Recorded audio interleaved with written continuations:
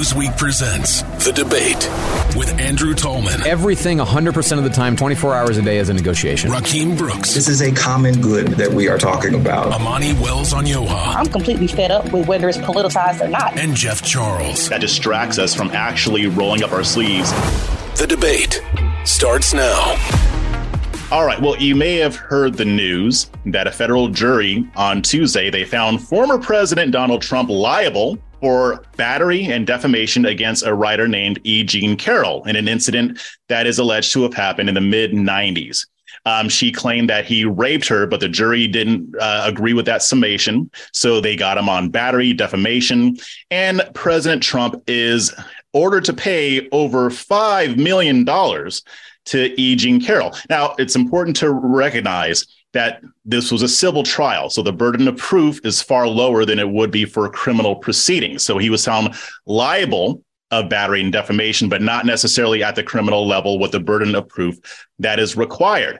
But this is already making waves throughout the political scene, and it's very interesting to see, how this whole thing is playing out. Amani, I want your opinion on two things. The first is, what's your opinion of the overall case and how it played out and everything like that?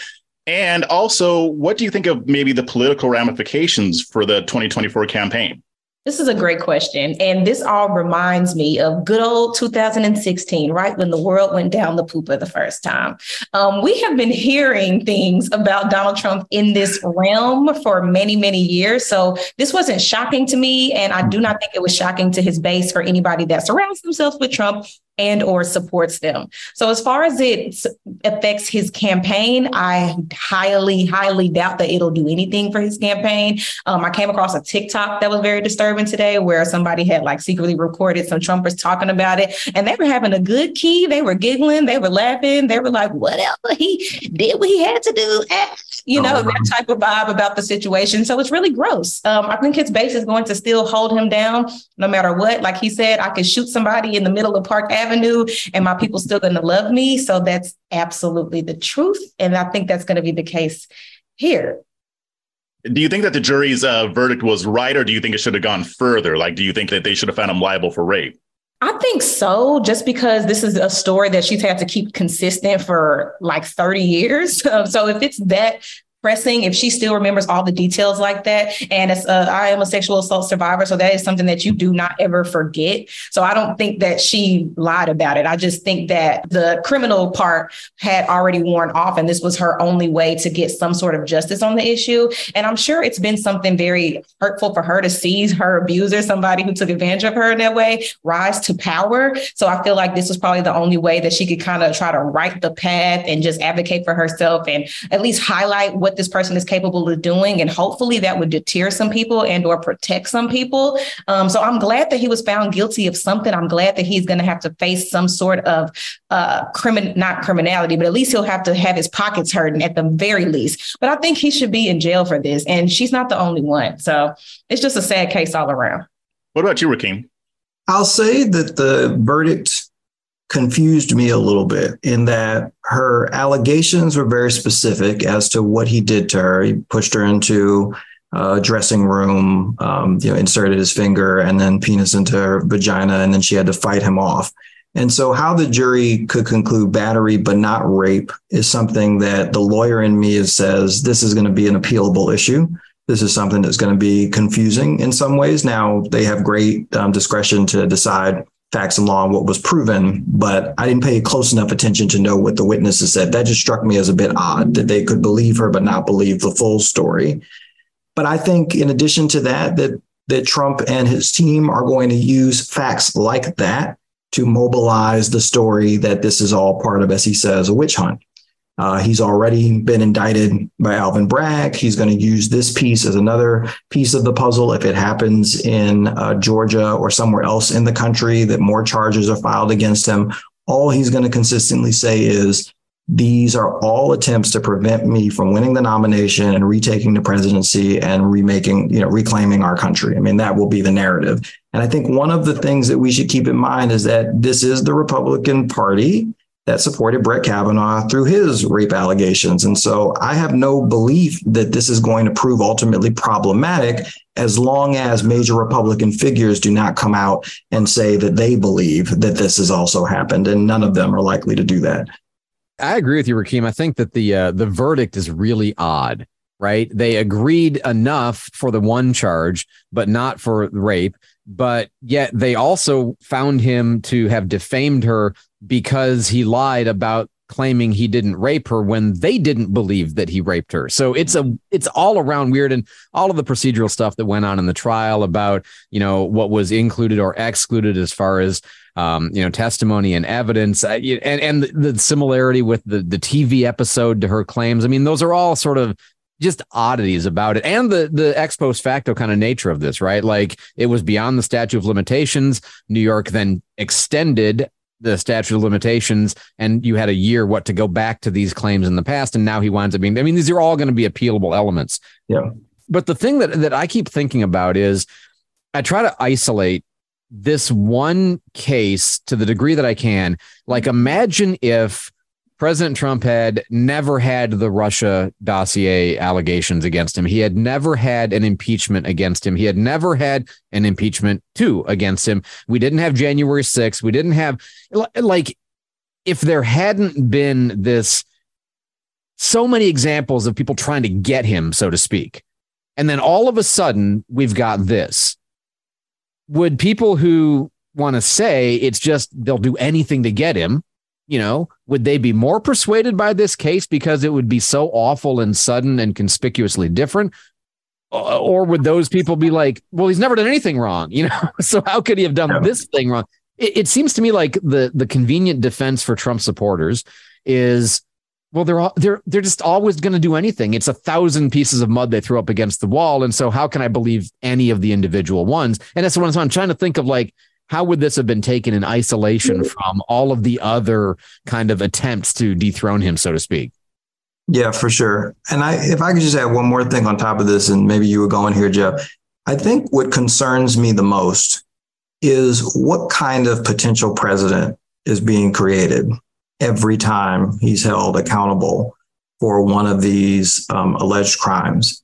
And I can't imagine a president, any person who endures what he feels he is enduring, who then gains the most powerful position in the world, not being vindictive, not using that power and wielding it against everyone who he views as being an enemy and everyone who he views as being out to get him. And remind you, he's going to get to staff the entire federal government. This just strikes me as a really frightening place to be, particularly because people don't seem to want to relent and recognize that these allegations and now these verdicts might actually prove the true character of Donald Trump.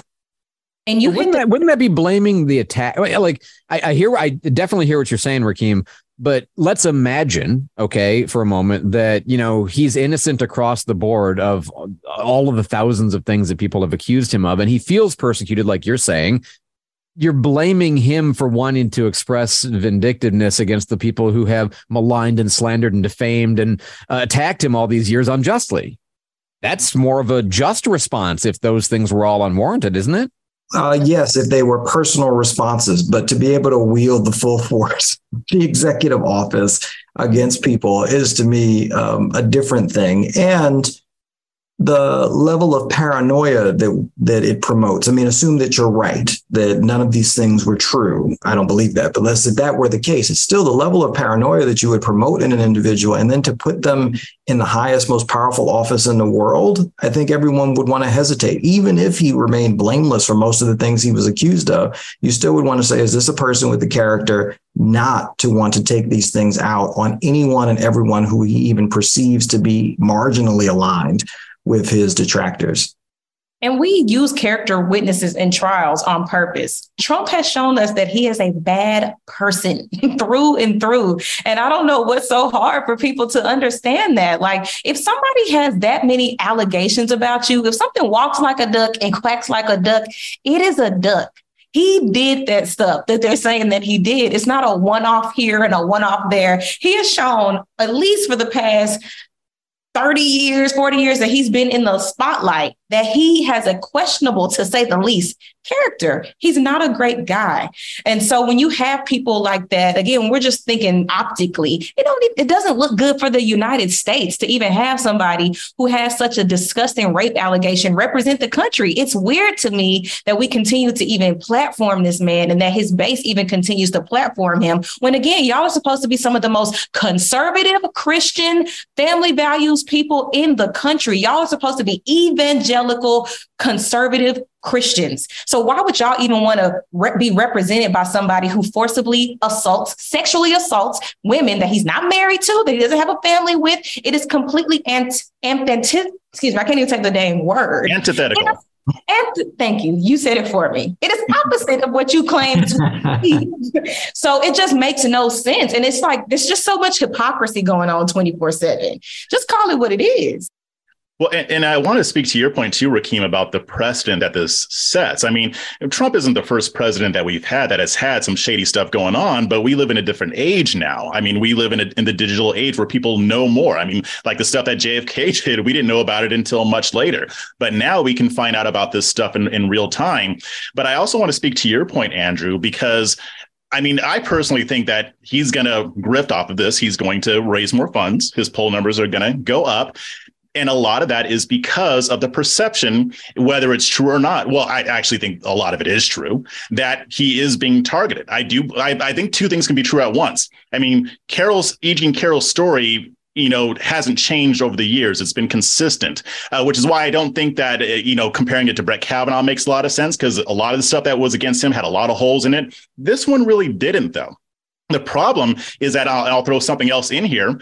Last year in 2022, New York State passed a law that gave a 1-year window from the date that they passed the law for lawsuits alleging sexual assault that would normally have been prohibited under the statute of limitations. I guarantee you, conservative media is going to highlight that because it does give the appearance that this was politically motivated, which I do believe it is. And now it doesn't mean that Carroll's story is a lie, but again, it's the same thing even with Alvin Bragg and the Stormy Daniels issue. Even people who agree with it know that it's politically motivated. We had the Russiagate hoax. We had the collusion hoax. We had all of these politically motivated issues that turned out to be false. So when you cry wolf a certain number of times, but then you actually get him on something that he probably did, nobody's going to listen anymore. And Trump is very good at using these things to cast himself as a victim and say, hey, look, they really are out to get me because I'm trying to keep them from getting you. So, yeah, I think his poll numbers are going to go up, but I think we need to take a deeper look at this and look at the overall issue. This isn't just about Trump. It's also even about how our apparatus has been working in a political climate that is very intense right now. What do you guys think? Yeah, no, I think that you're exactly right. Like, I mean, think about your Sun Tzu, right? If you can enrage your enemy, okay? Trump is really good at enraging his opponents and enraging them into doing dumb things and overly critiquing him and attacking him and doing all this stuff against him, which makes for a sort of a matrix within which if real crimes happened or if real improprieties happened, you can say, well, they're just always out to get me because you've goaded them into attacking you 24/7 across the board. And so it's hard to tell the difference between the legitimate and the illegitimate. But on this sort of narrow subject, if you can call it that, of inappropriate behavior towards women, right? We know, I mean, Marla Maples, right? We know that, there's the Access Hollywood tape. We know, and whether you think that was He's admitted to being a sleazeball in the past. He's admitted to. And so you look at sort of range of behavior possibilities here. And anybody who's honest about the Trump we've always known looks at something like this, and it's not a stretch to imagine that he did it. Not even remotely a stretch compared to, and, I hate to bring up the same example, but, a Mike Pence, if somebody claimed this happened in a lingerie closet with some woman and Mike Pence, I mean, you would laugh at them. You'd say, I mean, look, it's true. Anything can happen, in the world, weird and unexpected things happen, but you're going to have to give me better than that. Like, that's so far from the character that you really just don't even believe it. Here's a guy who says, sexual assault, well, fortunately or unfortunately, that's something that people just do. And I'm a star. And you say, my God, man, like, it's within the range. And therefore, that's a character question too. Do you want the person who seems to have well within his range this kind of possibility? These are the questions we've had for a long time, right? Yeah, and on the right, what they're going to respond to that with is, well, what about Tara Reid and Biden? She has a pretty consistent story about Biden. And I'm not saying I agree that they should do this, but that's going to come up because now it's going to be, we need to take a look at the people that we're electing, but we're not going to because we're just going to support whoever's on our side. Yeah, I was just going to say something. Yeah, it was just a point of clarification, right? This law that was passed in New York City, New York State, if I understand it correctly, was not passed for Donald Trump. It was passed because of all the passed because of all the child sex abuses in the Catholic Church that had lapsed. And so they used this law in order to pursue him in this case. Now, that's a fact that won't mean anything to anybody but the people here and maybe some of the folks listening. But I just thought it was important to clarify that it wasn't as though they mobilized a new law in order to go after Donald Trump specifically. It just happened to be the case that his bad conduct left him potentially liable in this circumstance. And the thing I was going to respond to, Andrew, is it's a really provocative point that you raised, because I have not felt as though Democrats have been goaded into pursuing meritless claims, right? It seems to me, and maybe it's just my perception, he did all of these things. And so if he were anyone else, we would pursue him. If we figured out that an official basically said, we'll release our aid money to you if you help us look into someone, we would look into them and say that is not actually what we expect any public official to do. If we believed that someone had incited violence on the Capitol, we would look into them and pursue them for that. And so I agree with you that the number of causes that he has instigated against him has in some ways given him a narrative that he is routinely under attack.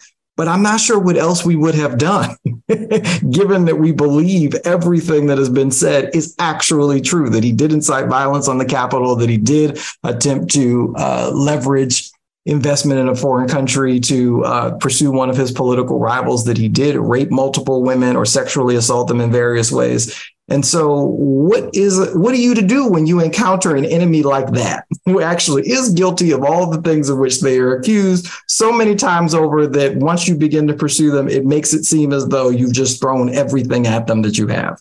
And that's the saddest part about all of this is like, ultimately, he's going to still have power, because I was talking to my friend about this the other day, and this is like an extreme opinion that I know isn't real, but I feel like we have a big like morality problem in the country right now. Like people Come on, what are you crazy talk? I see why that's extreme. Y'all are letting stuff slide. Everybody thinks that should be punishable by law. Okay, not actually, but I feel like people are just supporting and doing anything, and it's very strange to me that you even want to be surrounded by somebody who is that icky of a character. I wouldn't want nothing to do with somebody like that, let alone have them lead my country or me give them a vote. And I just feel like we've eroded in that way over the years. And it's very strange to me, and something needs to happen with that. And I don't know, looking back on this country, I don't recognize us as people anymore, because 30, 40 years ago, we didn't have access to as much information. But at the same time, a person like this, we wouldn't let it fly.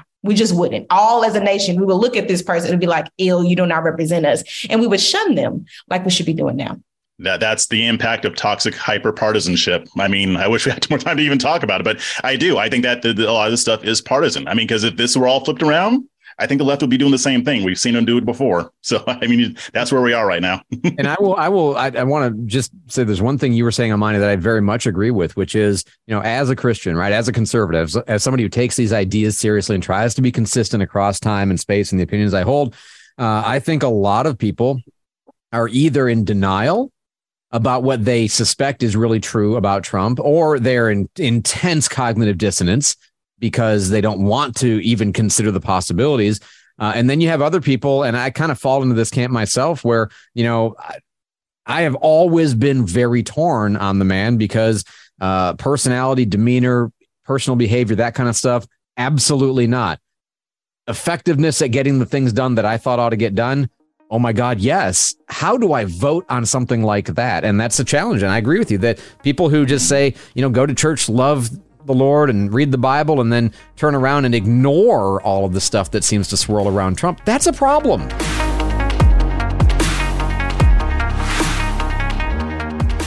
If you would like to be a part of the debate, email us, thedebate@newsweek.com. After being a staple in American media for over 90 years, Newsweek now brings you an exceptional lineup of podcasts. The Debate. They'll recognize how these policies aren't working. They'll feel the pain and they'll change their behavior. The Josh Hammer Show. Restore the principles and the political paradigms of the American founding. The Crystal Knight Show. Just because officers are black doesn't mean that the policing system still isn't inherently racist. Fast Women. Chevy's actually doing really well, and Honda's really not. Wow. Which is like the opposite of most people's perception of them. It is. The Parting Shot. Every year when the new nominations are announced, I get this excited, nostalgic feeling, and it brings out that little kid in me who just loved movies. The Royal Report. Harry and Meghan's head of comms has announced they now move forward to their kind of future outside the royal family. Newsweek podcasts. New episodes drop weekly. Download or listen now at newsweek.com or wherever you get your podcasts.